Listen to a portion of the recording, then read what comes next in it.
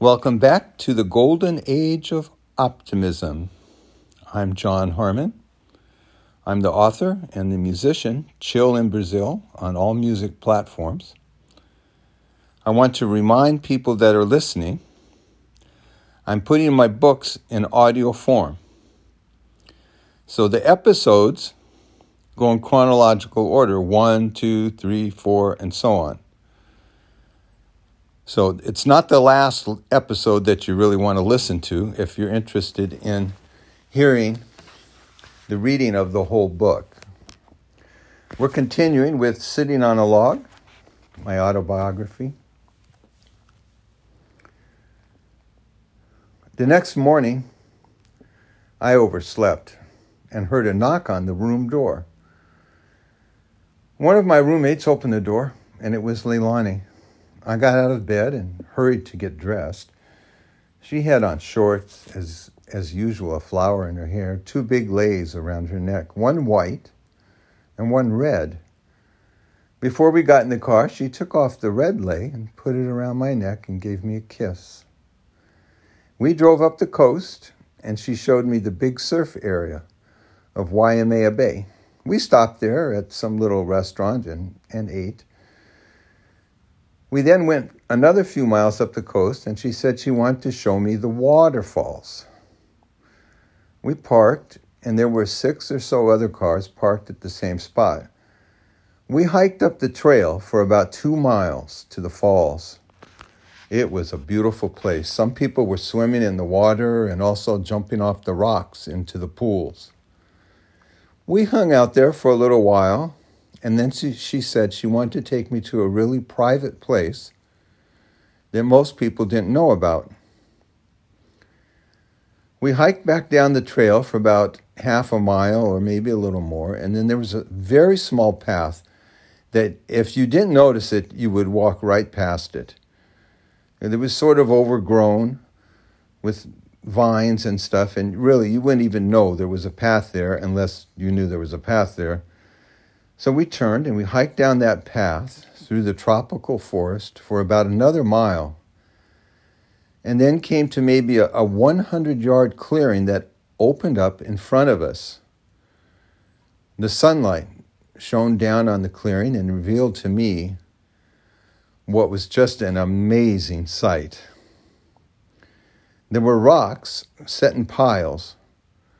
Around the rocks were literally thousands and thousands of fresh-cut flower leis piled on them and all around them. I wanted to walk down the path to let in there. It was so beautiful. But just as I started to move, Leilani grabbed my arm and she said forcefully, "No, you can't go in there. This is a burial ground for the Royal Hawaiians. You are not Hawaiian. If I let you go in there, it will bring out bad spirits and bad things could happen to us. I'm not sure I should have even taken you here," she said. I looked at her, sort of astonished and quizzical, because I didn't really know what she meant, and I didn't have any superstitions, but at the same time, I respected her feeling. I asked, "Where do all the flowers come from? There are so many of them, Leilani." She said, "People come early in the morning and bring the flowers. They have done it for hundreds of years. Now wait here and promise me you won't move." She leaned over and she gave me a kiss on the cheek. "Now take your lei off and put it around my neck." So I did that. I nodded my head and slowly removed the lei that she had given me earlier and put it around her neck. I stood there and watched as she headed down the path on her own. She walked very slowly, taking gentle steps, and followed a route that she must have only knew around some of the piles of rocks to a place very near the center where there was a very large mound of rocks. The sunlight reflected off her hair, and it almost seemed like there was a spotlight on her from the sun above. I was transfixed and felt like I was sitting in an audience at some time and place far, far away. She knelt down.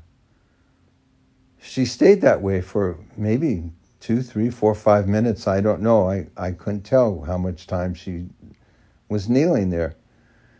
And then she took off the leis that she had around her neck and very carefully placed them on the rocks. She said something, I don't know what, and then she very slowly walked back to where I was and took my hand and said, "Okay, we need to leave now, and whatever you do not look in back of you." We started to walk back away from the graveyard, holding hands. Suddenly, the tropical jungle seemed like it was buzzing with sounds. The birds were singing. They were going crazy and darting all around us. I felt like there were footsteps following us, but I kept my eyes forward. I got a little scared, and she took my hand and held on tight, and she led the way back down to the main path. By now, it was around 1 or 2 o'clock. I don't exactly know, but time sort of just was frozen, and I felt like I was lost in some magical but strange dream. When we got to the car, she told me she was going to take me to another spot on the other side of the island, and I could meet some more of her relatives. We stopped about halfway up and bought some snacks, gum, and she bought a bunch of gum and candies. It took over an hour, and we drove around to a place on the opposite side of Waikiki. We turned right onto another road and drove up the road for at least 2 miles or so in the direction of the mountains. On our right side were some very nice homes, a development or something, and on our left there were sugarcane fields, and then a little further up there were big groves of banana trees. We turned left onto a dirt road away from the area of the nice homes and followed that dirt road for about half a mile or so. At the end of the road, there was a small settlement with sort of ramshackle shacks, pigs, chickens, and a lot of barefoot kids running about. Everyone knew Leilani, and the kids ran over to the car to see the Howley with her. That was me, the Howley. One of her aunts lived there, and we stayed for only an hour or so, and we ate some food with them. Leilani had brought a bunch of candy and gum that we bought earlier, and she passed it out to the kids. These people were poor, very poor. It was surprising to me that right on the other side of the road, there were large and lavish homes in this sort of gated community. We left, and Leilani said she was going to take me to see her uncle, who was a kahuna. She explained that a kahuna was a Hawaiian priest, and that he was one of the people that had gone out on the catamaran the day of the festival to open the festival. Directly across the road, there was a gated townhome complex with a guard in the front. The guard was a big Hawaiian guy, and he knew Leilani. I wondered to myself why the, quote, priest, unquote, lived in a gated townhome complex and his relatives lived across the street in basically shacks. But I didn't say anything. We drove to the end of the townhome complex, and Leilani parked the car. There was a large chain-link fence and a gate with a big padlock. We went over to the gate, and Leilani pulled the key out of her pocket. She unlocked the gate. When we went through, she locked it again. We hiked up a winding path that followed along a stream. It was incredibly beautiful. She kept smiling at me and telling me I was really going to like this place. We walked for at least half an hour and kept steadily going up towards the steep cliffs that loomed in front of us. We could hear the splashing of a waterfall somewhere ahead. Then we came to another wooden bridge that crossed over the stream. There was no way to get to the other side unless you crossed the bridge. On the other side was a large house built mostly out of bamboo, and in back of the house, there was a waterfall that fell well over 100 feet into a big pool of water. There was a gate on our side of the bridge and a little note pinned on the gate that said, quote, "Went to town, be back later." Leilani looked at me and apologized. We could have easily hopped over the gate. It would have been no problem and went in, but she said that would be the wrong thing to do. We sat down for a while and talked and waited to see if the kahuna would come back, but he didn't. So we went back to the car and we left.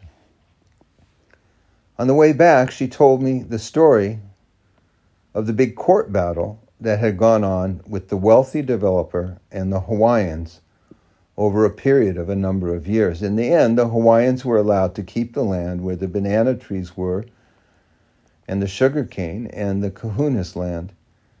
The only good part about it for her was the fact that it was impossible for any tourist to hike up to the waterfall where her uncle lived because the townhomes completely blocked the way for anyone to get in there. When we finally arrived back at my hotel, it was dark. We kissed some and said goodbye, and I thanked her for spending the day driving me around. She told me she had a lot of things to do with her family, but that she would come and see me when we left at the airport in 2 days. We both knew I would be going back to California shortly, and she was going back to Oregon to finish school. The short time we had spent had formed a deep love, and we both hoped that it would grow. The next day, I went with the crew. We saw the Pearl Harbor Memorial and a few other sites. I didn't tell anyone where I had been the day before. Those were very special and magical memories that I wanted to hold close to me. I felt no desire to tell anyone about them at that time. Even now, writing about those memories almost feels in a way that I am making them less special than they really were. It didn't have anything to do with the fact that I was in love, though maybe a little bit. I was in love with her, or that she was in love with me, though at the time we both felt that way. We were both actually very shy and quiet people. So when we were together, we were not carrying on lengthy conversations. There was just a beauty and a serenity in the silence. What meant the most to, I think, both her and I was the fact that she was able to share some of her culture, her feelings, and a history of a people that were victims of forced and unforced disease, genocide. It was a story and a history she knew from her soul and from her ancestors, a story that had created anger and hatred on many levels. In a way, I think she wanted to prove to herself and to her family that love had a way of healing. Soon, we were packed up and headed to the airport. Leilani was not there, and I felt disappointed, but I also was happy to be going home. I had never worked so hard in all my life. I had about $1,600 for almost 4 months of constant work. It was nice to be part of such a big event, and even nicer that I was able to grow some as a person, I believe. I was able to experience some things that, just as a tourist, I would surely have never experienced. I had some golden memories that I would keep forever. The fragrant flowers, the warm tropical air, and behind it all, an experience that ingrained in my heart magical feelings about a culture that really cherished peace. And that's what I wanted in my life, but little did I know how quickly things would and could change. Chapter 6, The Fallen Log. I was back at my parents' house, and it was the middle of July by now. I went over to the Santa Monica Junior College and enrolled again in some classes for the fall semester. I went to the beach a few times and saw some of my friends and played volleyball. I didn't feel much like going in the water because it was just too cold compared to the water in Hawaii. I did some work for a mason that was working on one of my dad's projects, but that only lasted for a few weeks. I was sitting at home and decided to call Mike because I hadn't seen him in a long time. He was at home and it was late afternoon. He told me to come down and see him. I drove over to his house near the beach and picked him up. I was driving the cream-colored yellow old Oldsmobile I had received when my dad had bought a new car for my mom. Mike looked pretty bad. He had grown a beard and his hair was really long. I had cut my hair before I went to Hawaii. I'd let it grow there a little bit, but when I got back from Hawaii, I cut it shorter than I ever had for a long time, and I sort of liked having short hair at that point. We drove down to the beach and sat in the car as the sun set. I was telling Mike about my experience in Hawaii, but he seemed distant and not really that interested. He told me he was leaving in a week to go back over there. He had been saving money all summer and decided he was going to live permanently in Maui. He had a big black marker on him.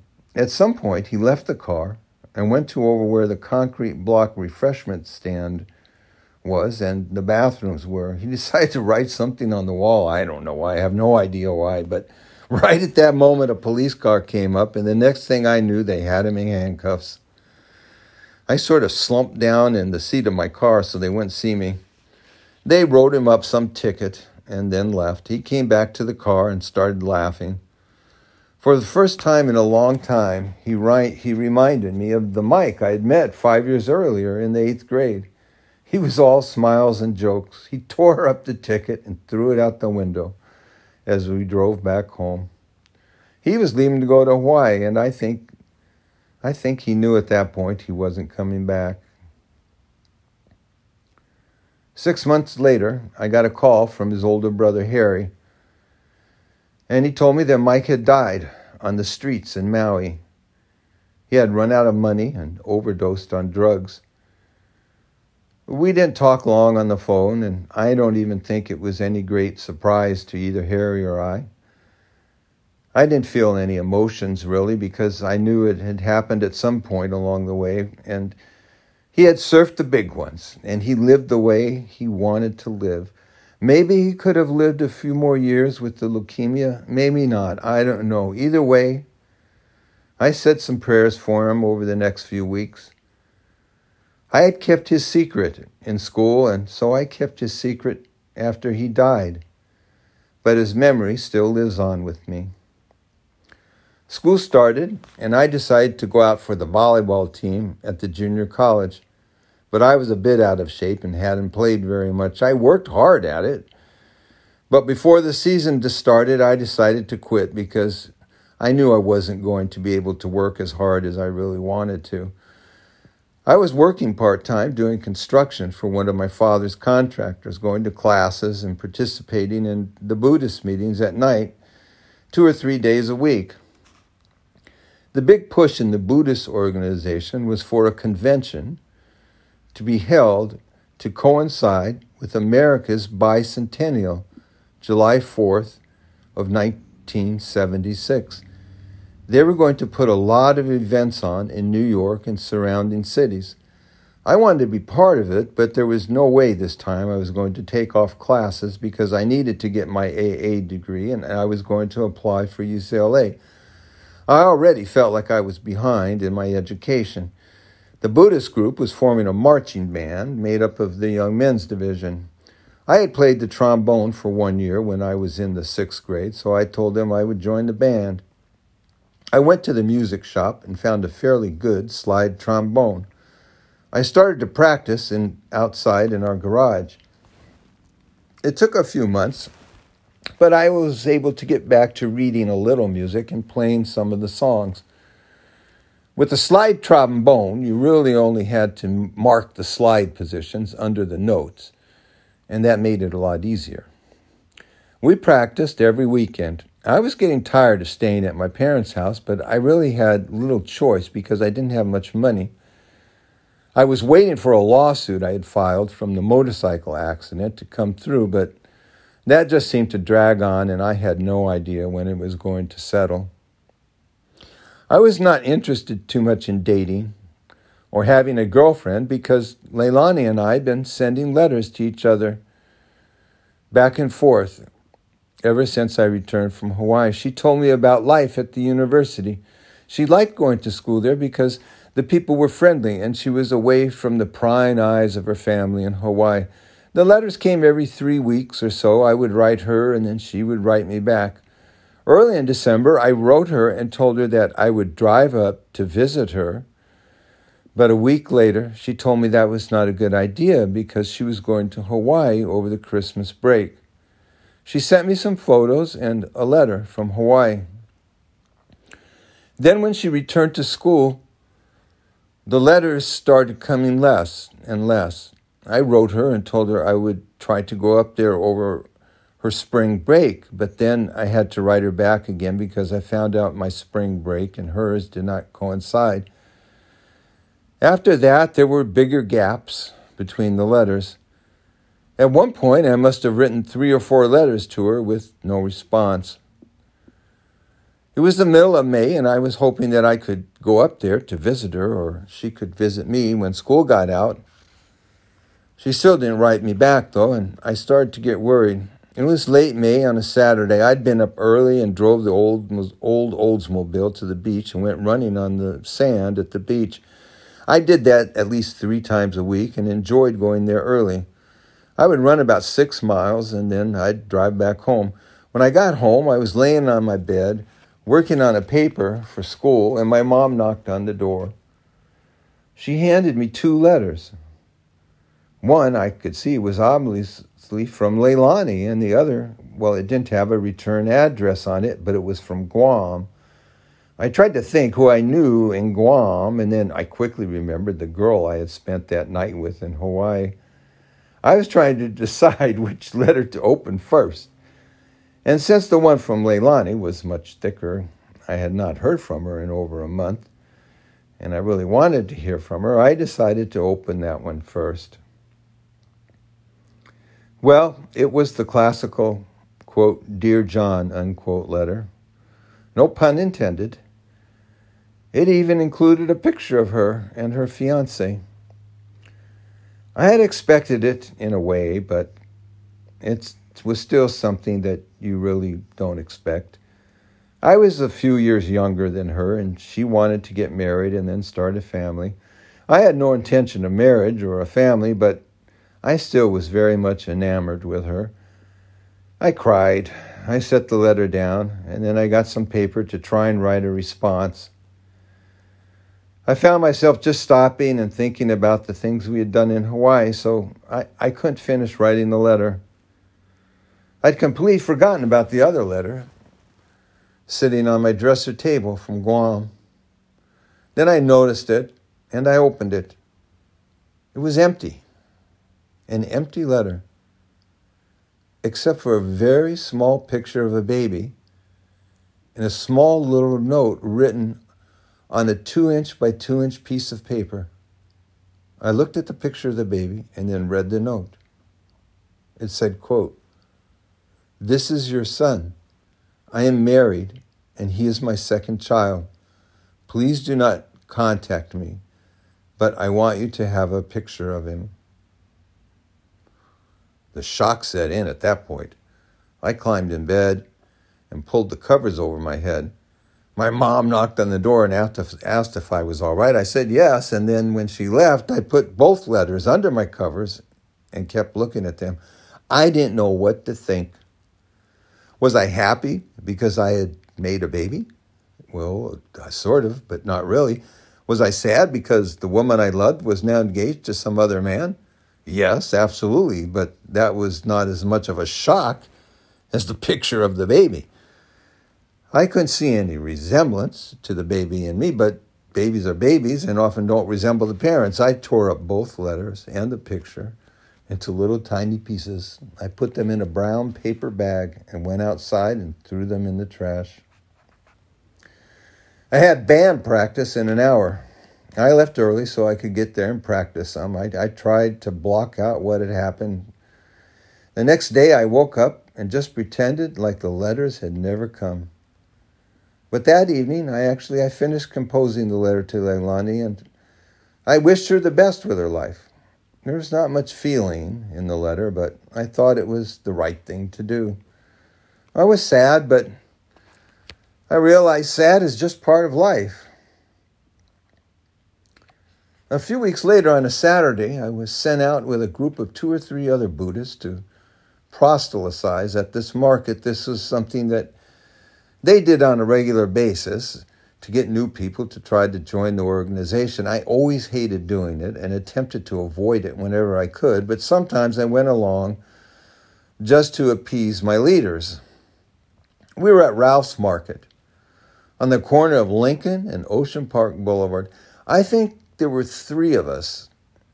Out of the market comes this very fit African woman dressed in her sweatpants. She had ridden her bike and was in the process of unlocking the bike when I came up to her. She looked very interesting to me. I could tell she was African because of her accent when I started talking to her. She sort of had a British accent. I handed her a brochure and tried to convince her to come to a meeting. She smiled at me. We talked some more, and I found out she also went to Santa Monica College.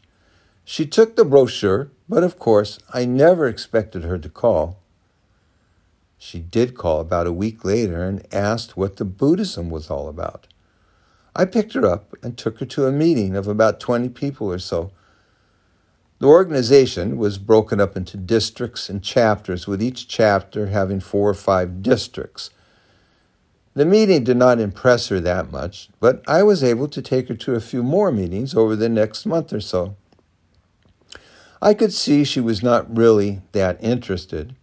She was very busy with college, and she told me she was on the track team there. Her name was Modupe Oshikoya. She was 21 years old. I had just turned 20 years old the preceding March.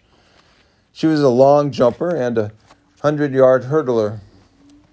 She had won medals a few months before at the World Games for her country. She explained to me that she had been living in Washington, D.C., and that UCLA had offered her a scholarship, but that the coach from UCLA was now coaching at Santa Monica College, so he wanted her to go there first. It really didn't make a lot of sense to me at first, but I didn't question any of it. Near the end of the school semester, she called me and invited me over for dinner. She said she was going to cook some traditional food for me. We were eating, and she also was fixing rum and cokes for us to drink. Then there was a knock on the door, and some guy from the track team showed up uninvited. He was a big guy, an African-American guy, and obviously very much enamored with Modupe. I tried to be polite, but at one point I told him he wasn't invited and he had to leave. He took offense at that and also probably felt, what was this white guy doing at the home of the girl he liked? So he went into some nutty karate routine like he was going to start fighting me. It was like out of one of those goofy karate movies. I almost started to laugh, but I felt embarrassed for her, so I told him we should just go outside. He said, "You have no right to be there with my African queen." He was getting very close to my face. I didn't move an inch, and if he made any move, I told myself I was ready, but I really wasn't. "Well, you don't have any right to show up uninvited, and you need to get on your bicycle and leave right now," I replied, staring him down.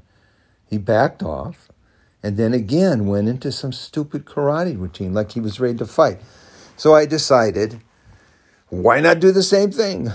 I did some even more ridiculous karate routine from memory of some karate movie, and then he froze like a statue. He turned around and he got on his bike and he left. I went back inside and Modupe was oblivious to the whole thing. She probably thought it was funny. She cooked a really nice meal, but it was way too spicy for me, so I had to sort of grin and bear it. We drank some more rum and cokes, and then I ended up spending the night. After a few weeks, I moved in with her. We were now having a full-on relationship. I never told my parents I was moving out, and I never told them I was moving in with an African woman. I was not too sure at the time they would understand. At some point, I told them, I know, and I was living with my girlfriend and that she was on the track team. It was a single apartment and not very big, so I only took a few of my clothes and my books, of course, my school books. After a week or so of staying with her, I saw a bottle of pills on top of the refrigerator where all the vitamins were, and the bottle did not look like vitamins. I wrote down the name of them and went to my parents' house where my dad had this big medical dictionary. Sure enough, they were steroids. I went back to her place, and that evening I confronted her with the fact that those were steroids. Modupe was a very straightforward and honest person. She told me that the coach had given them to all the girls on the team and told them that they were vitamins. He told them that they had to take one twice a day. I asked her how long she'd been doing that for, and she said only for a month or so. I then told her that it was not right, it was illegal, and that the coach could be fired. Worse, I told her, was the fact that it would have a long-term effect on her body. She threw them in the trash right away.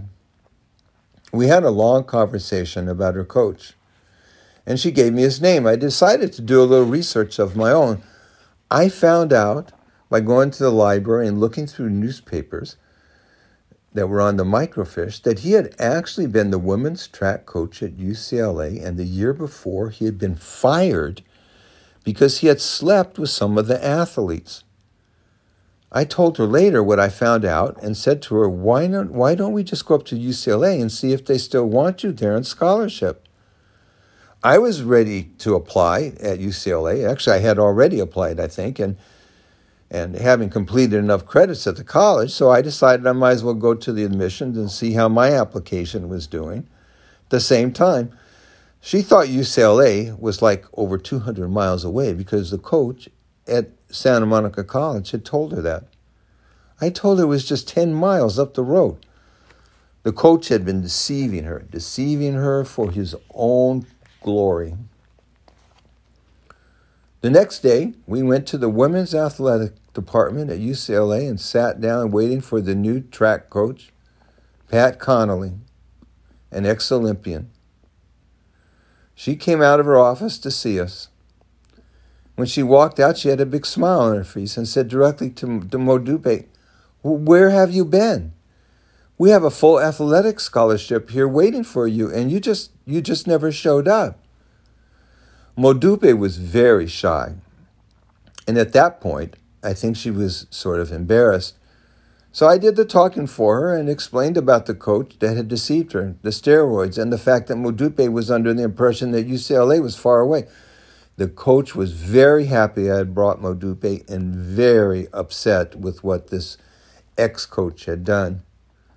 So she took her into her office as I went out to the admission building to get my applications and see how they were progressing with it. Modupe started UCLA the fall of 1975 with a full scholarship. I had to wait almost another year to get admitted, but it wasn't too bad because I went ahead and got an associate arts degree at Santa Monica College in architecture. We found a bigger one-bedroom apartment in West Los Angeles that would be closer to UCLA. I finally had received the $4,000 from the motorcycle accident. My father convinced me to take a loan from the bank and put laundry machines in his apartment buildings. I'd been accepted at UCLA and was going to be able to start in the fall of 1976. I started back working for my dad's contractors over the summer, and the next year finished up getting an AA at Santa Monica College. Modupe and I had a very good relationship. We were both fairly quiet people. Since she was African and I was American or white, we rarely went out. We worked out a lot and ran I ran with her on the beach. She was preparing for the Olympics. The UCLA women's track team that year won the Pac-10, and they had a very strong team. In July, I was going to New York to march in a big parade for America's bicentennial. I would go down to the beach to practice my trombone because I couldn't practice in my apartment that much. Sometimes early in the morning, Modupe would come with me and go for a run. A few times, there was this guy who later I found out was Kenny G, a now famous saxophone player. And he and I would sort of improvise together on the beach. He had long black hair, and man, he could blow that sax. Modupe ran track, and I worked. We didn't have a lot of time for social activities, so we stayed home at night most of the time. Plus, back in those days, it was not the greatest idea to be out in public being a mixed couple. Every once in a while, we were invited to a Nigerian or a Ghanaian party, and those were always a lot of fun. They danced until the sun came up in the morning. I was usually the only Caucasian guy at the party, but no one really cared. Those parties usually started around 10 p.m. and they just went on until dawn. Food, drinking, and dancing. They were a lot of fun. They were often hosted at some church or recreational center, and literally hundreds of people attended. Every once in a while, we went out to dinner or a movie, but we never held hands or acted too close in public. That was not a thing that couples did in her culture, and it worked out good due to the fact that we were from different races. Her father was Islamic and had 5 wives, so she had a lot of brothers and sisters back in Nigeria. She received a small check from the Nigerian government each month for expenses because of her fame as a track star.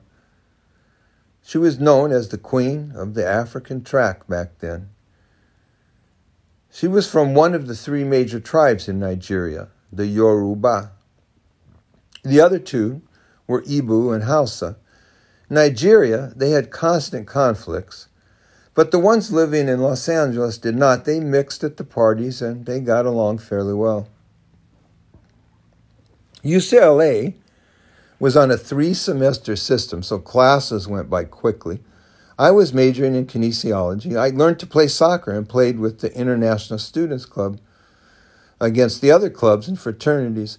Modupe had participated in the 1972 Olympics in Munich, Germany, when the terrorists had held a bunch of people hostage. She didn't win any medals, but now that she was trained with Pat Conley at UCLA, she was determined to improve. She focused just on the long jump. At some point, we found a bigger 2-bedroom apartment for a really good price and made one room into a study room. Evelyn Ashford, who was also on the track team at UCLA, came to stay with us for a while. Evelyn Ashford became one of the greatest Olympians of all time. But back then, I just remember her as being a very, very shy girl with a nice smile. The women's track team won the Pac-10 2 years in a row. Modupe had gone to the World Games in 1974 and won 2 silver medals, one in the 100-meter hurdles and the other in the long jump. Modupe left for Nigeria when school ended in June of 1976 to train with the Nigerian national team for the Montreal Olympics. I was planning to go to Montreal and see her participate. We talked on the phone once in a while, but it was very expensive, so we stuck to writing letters most of the time. She was working out very hard, and her distance was improving in the long jump. Now, unless you've ever trained with or been around an Olympic athlete, you have no idea how hard they push their bodies. It was incredible to me that anyone could work that hard. I went in the beginning of July with my Buddhist organization to participate in the American bicentennial celebrations. I was able to visit the big ships that had come to New York from around the world and also go see a lot of other sites. I enjoyed my visit in New York. I had a really good time in New York. And I also was able to go to Philadelphia and see the Liberty Bell. When I returned to Los Angeles, I started listening to the news and talking with some friends from the UCLA track team. At the last minute, a bunch of African countries decided to boycott the Olympic Games for political reasons.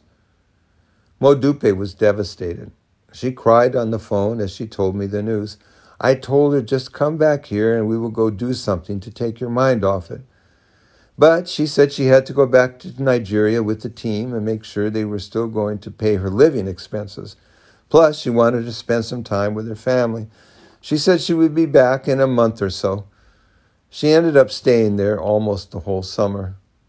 I went back to doing construction work so I could save up money for the coming school year. The Buddhist organization wanted me to move up to a position of a district leader. But I refused because I told them I was in UCLA and needed to focus on school. We didn't have a lot of money, so I needed to keep working. My father paid for the tuition, but for the books, apartment, and all other expenses, those were my responsibility. I was always working some job throughout college just to make ends meet. Just before the school year started, Modupe came back to Los Angeles. She was extremely depressed and distant from me. I knew she had worked really hard and wanted to win a medal in the Olympics, but why she was so distant from me, I didn't really know.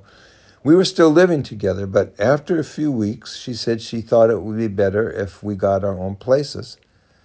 I was confused and sort of felt like I had done something wrong. One day she was off at school, and I found a shoebox she had with letters from Nigeria. I felt guilty going through them, but two of them stuck out in my mind when I read them. One was from a year earlier, written by her mother, explaining how it was wrong that she was living with a, quote, American man, unquote. Her mother went on to explain if the government found out, they would cut off her money for school and that it was just not right that Modupe would consider marriage to anyone that was not from her Yoruba tribe. The other letter was more recent and was from a Nigerian man. It was a love letter and a proposal for marriage. Modupe had been seeing this man after her disappointment with the Olympics. I was really upset.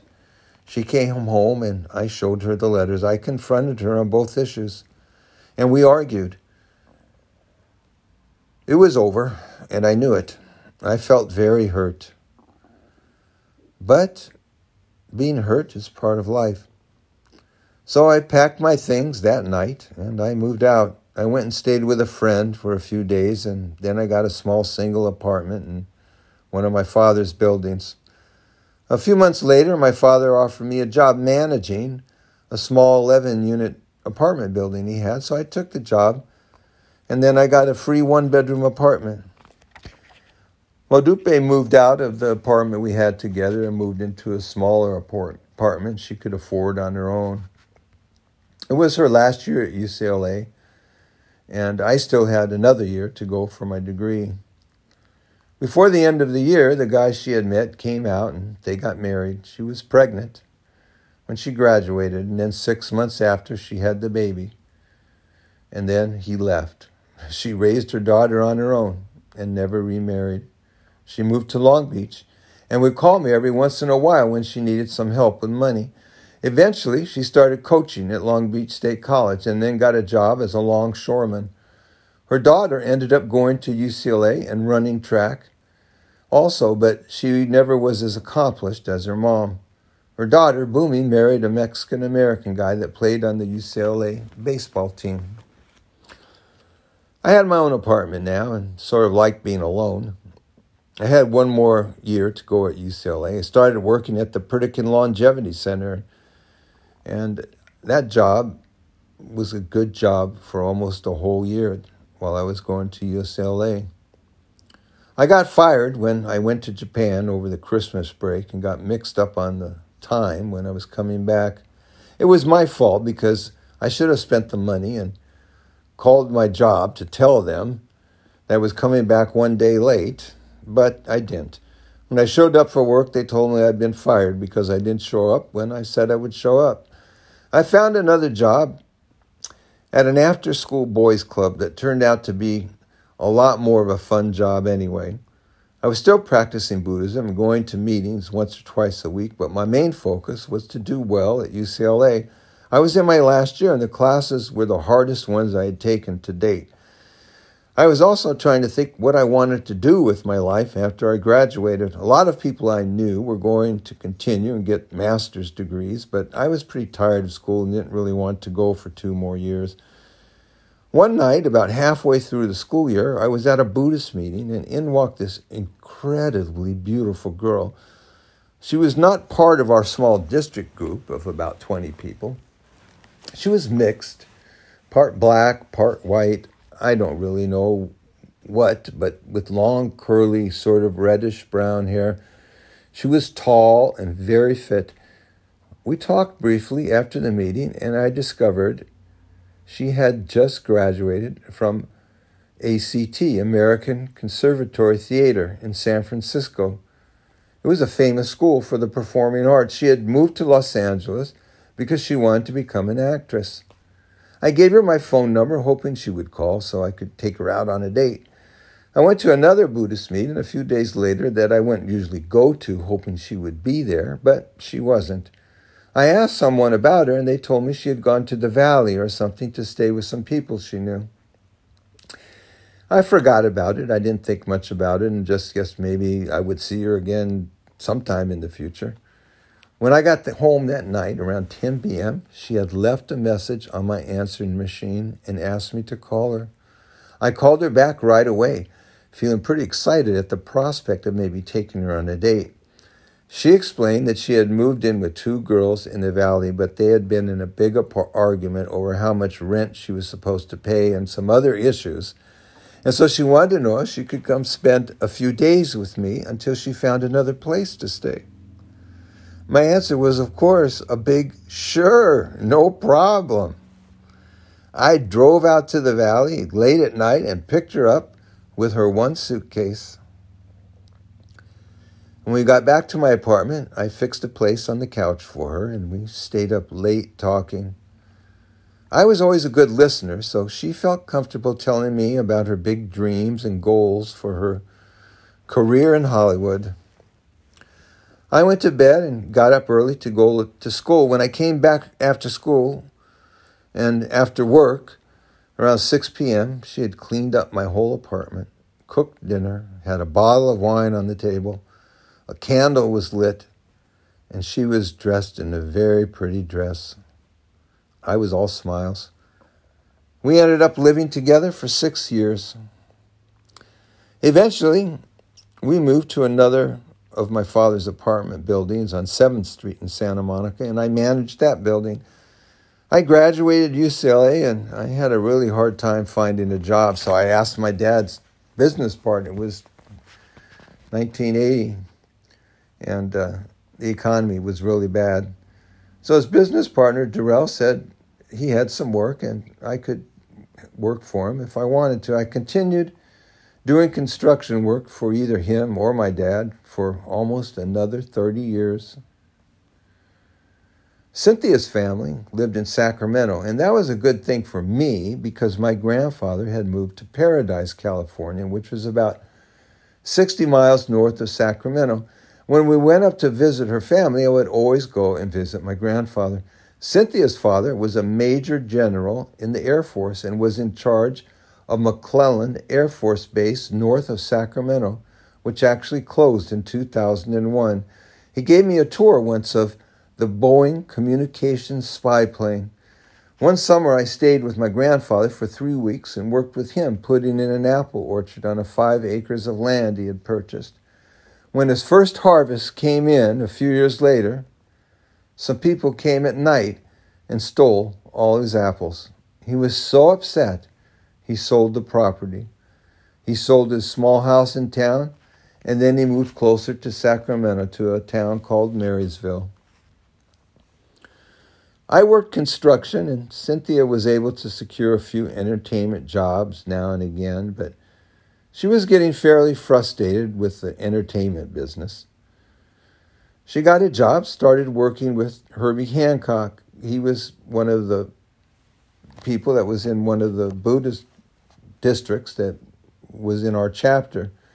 And she became his secretary. And we got to know him really well. We were able to meet a lot of famous jazz musicians, go to many of his concerts for free, and hang out backstage. We also went to some of his parties, and I met Carlos Santana when he was just coming off his addiction to heroin. He weighed about 90 pounds. I met a lot of famous jazz artists. We finally decided to get married, and we had a big wedding. Herbie Hancock came and played the piano at our wedding reception. We went to the Mexican Caribbean for a honeymoon, and we had a great time. We both wanted to have a child, but we found out that she had some problems and it was not going to be possible for her to have children. She had been raped when she was 13 years old and contracted a bad infection. By the time she was treated for it, it left her without the ability to have children. We talked about adopting a child and started to look into that. After only about 3 months of marriage and over 6 years of a relationship, she at last came up for a big role on a sitcom television show. She had made the final selection, and it was between her and another girl that we actually knew who was also in our Buddhist organization. The producer was trying to play the casting couch game with both of them. But Cynthia, she wanted nothing to do with it. She felt her credentials and experience made her the right person for the role. The other actress, I guess, had fewer morals and went ahead and slept with the producer. She got the role. Everyone knew what she had done, and Cynthia was very upset when the rumor got around to us. She became very depressed, and that's when she started drinking. At first, I didn't realize she was drinking because I started work at 6 a.m. and by 10 p.m. I was in bed asleep. She would wait until I fell asleep, then she would finish a bottle of wine on her own and watch TV.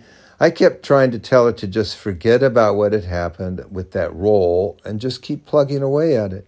I felt eventually she would get some good parts, but she just couldn't get over it. Then one night she came to bed around midnight, woke me up, and threw up red wine all over me. It was at that point I knew she had a problem. I told her she had to quit drinking and get a job. Do something other than just sit around the apartment all day waiting for something to happen. She seemed to get better, but I think she was still depressed. So one weekend we went to Laughlin, Nevada. My father's friend had a place there that he was letting us stay in. The first night was great. We went across the river to the casinos. We had a really good time dancing and gambled a little. The next day, Sunday, we planned to leave in the afternoon. I asked her if she wanted to go over to the casino again and eat at one of the buffets. She said she didn't feel that well and wanted to rest. So I told her when I came back, we would pack up and head back to Los Angeles. I was only gone for a few hours, and when I returned to the house, I couldn't find her. I looked all over the house and outside the house, but she was nowhere to be found. I was getting scared. I went inside and started to think about calling the police when I heard a moan from somewhere.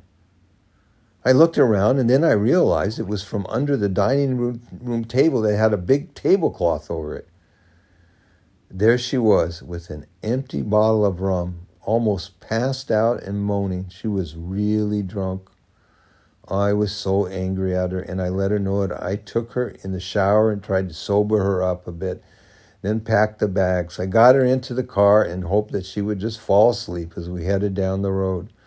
She did sort of pass out, fall asleep. When we got to Mojave, it was late in the afternoon. I had to stop for gas. I stopped at a gas station, filled up the truck that I was driving, and then went to use the bathroom. When I came back to the truck, she was gone. We're going to stop there. To be continued. Thank you for listening.